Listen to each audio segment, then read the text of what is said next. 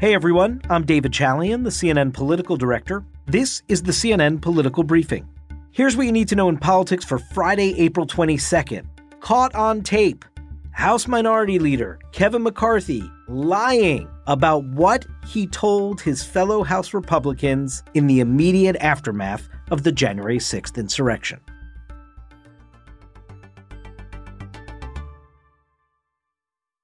Boy, it's just been sort of bombshell after bombshell development in this story about what was going on inside the Republican Party in the hours and days immediately following the insurrection at the Capitol.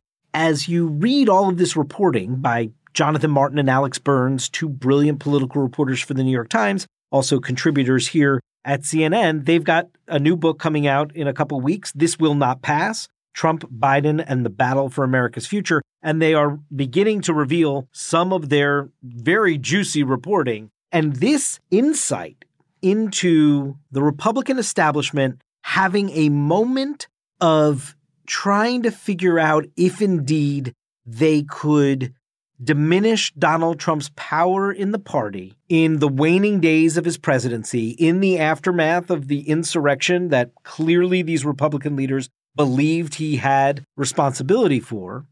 And the most revealing thing is how quickly they acquiesced to Trump, how quickly that moment passed. It lasted for just days.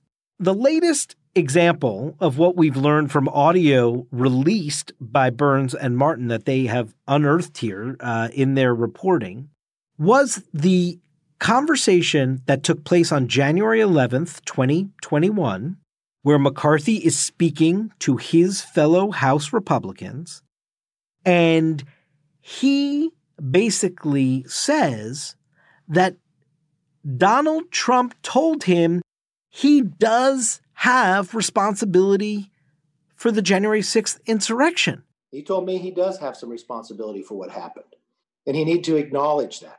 Now, we've never, ever heard Donald Trump admit such a thing. So this seems to perhaps be a place where we might hear from the former president at some point to either confirm or deny McCarthy's takeaway here from his call with Trump. This is reporting that has been out there before, in fact, earlier this year. And McCarthy was asked directly about this in January of this year. This was his answer on January 13th. I'm not sure what call you're talking about. He was asked again on January 21st if Trump was responsible for provoking the mob on January 6th. Here was his answer then. I don't believe he provoked if you listen to what he said at the rally. And yet, we now know, and we hear with our own ears, he was telling Republican members of Congress that Donald Trump told him he understood he was in part responsible. Those two things don't add up. What we do know is the difference between the private and the public. Because 2 days later, after that phone call, Kevin McCarthy went to the House floor on January 13th, you'll recall, and what he said publicly wasn't about what Donald Trump told him. What he said publicly was that he thought, Kevin McCarthy thought, Donald Trump had some responsibility here. He should have immediately denounced the mob when he saw what was unfolding. These facts require immediate action by President Trump. Accept his share of responsibility.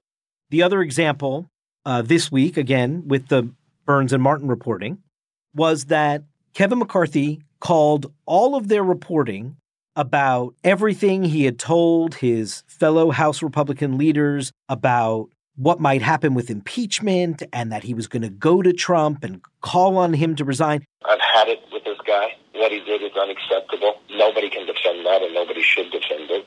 He called all that reporting false. Well, last night, after he put out this blanket denial, Burns and Martin had the receipts. They put out the audio. Listen to this conversation. This one is from January 10th. This is McCarthy talking to fellow House Republican leaders about the path forward for Donald Trump and how McCarthy may appeal to him to actually resign his office. I'm seriously thinking of having that conversation with him tonight. I haven't talked to him in a couple days. From what I know of him, I mean, you guys all know him too. Do you think he'd ever back away? But I'm going to do is I'm going to call him. The only discussion I would have with him is that I think this will pass, and it would be my recommendation you should resign. I mean, that would be my take, but I don't think he will take it, but I don't know. McCarthy has yet to return CNN's request for a comment on these tapes. So what does this add up to for Kevin McCarthy today, being caught on tape, not telling the truth in his denials that he had said these things? And what does it mean for Trump's relationship with McCarthy going forward? Well, really, Donald Trump's thinking is the most important element to understanding where this story goes from here. Apparently, according to our reporting, last night, Thursday night, Trump and McCarthy had a phone call. And apparently, Trump is okay with it. Well, that is a big deal for Kevin McCarthy, who is trying to become Speaker of the House. If the Republicans, as widely expected, win the majority in the House in the fall, Kevin McCarthy is trying very hard to be elected Speaker of the House. So he spent today, after he made sure Trump was okay yesterday, sort of communicating that to many members of the Republican conference to let them know Trump's okay, Trump's on board, and working to make sure that he still has the support he's going to need to become Speaker if they win the majority. Now, what we don't know is if Trump's okay with these comments about McCarthy's interpretation that Trump said he understood he needed to accept some of the responsibility. We haven't heard from Trump since that revelation occurred today. But this much is certainly true for Kevin McCarthy. It is never good to be caught on tape clearly at odds with your public statement. I know lying in American politics may have become a little bit par for the course in recent years, but it's still not a good look for someone who's looking to be Speaker. He may have the support of the conference now, and he may very well be able to maintain that support, especially if Trump doesn't break away from him. But this is not what you would call a welcome news development for the would-be Speaker of the House.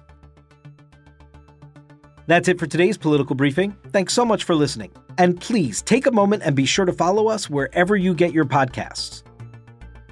CNN Political Briefing is a product of CNN Audio. Megan Marcus is our executive producer. Greg Peppers is our supervising producer. Mohammed Darwish is our senior producer. Our episodes are produced by Krista Bowe and Taylor Galgano. We'll be back Monday.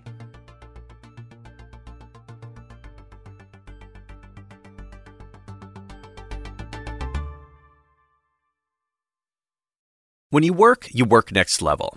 And when you play next level. And when it's time to sleep, Sleep Number smart beds are designed to embrace your uniqueness, providing you with high-quality sleep every night. Sleep next level. J.D. Power ranks Sleep Number #1 in customer satisfaction with mattresses purchased in-store. And now, the Queen Sleep Number C4 smart bed is only $1,599. Save $300 for a limited time, only at Sleep Number stores or sleepnumber.com. Prices higher in Alaska and Hawaii.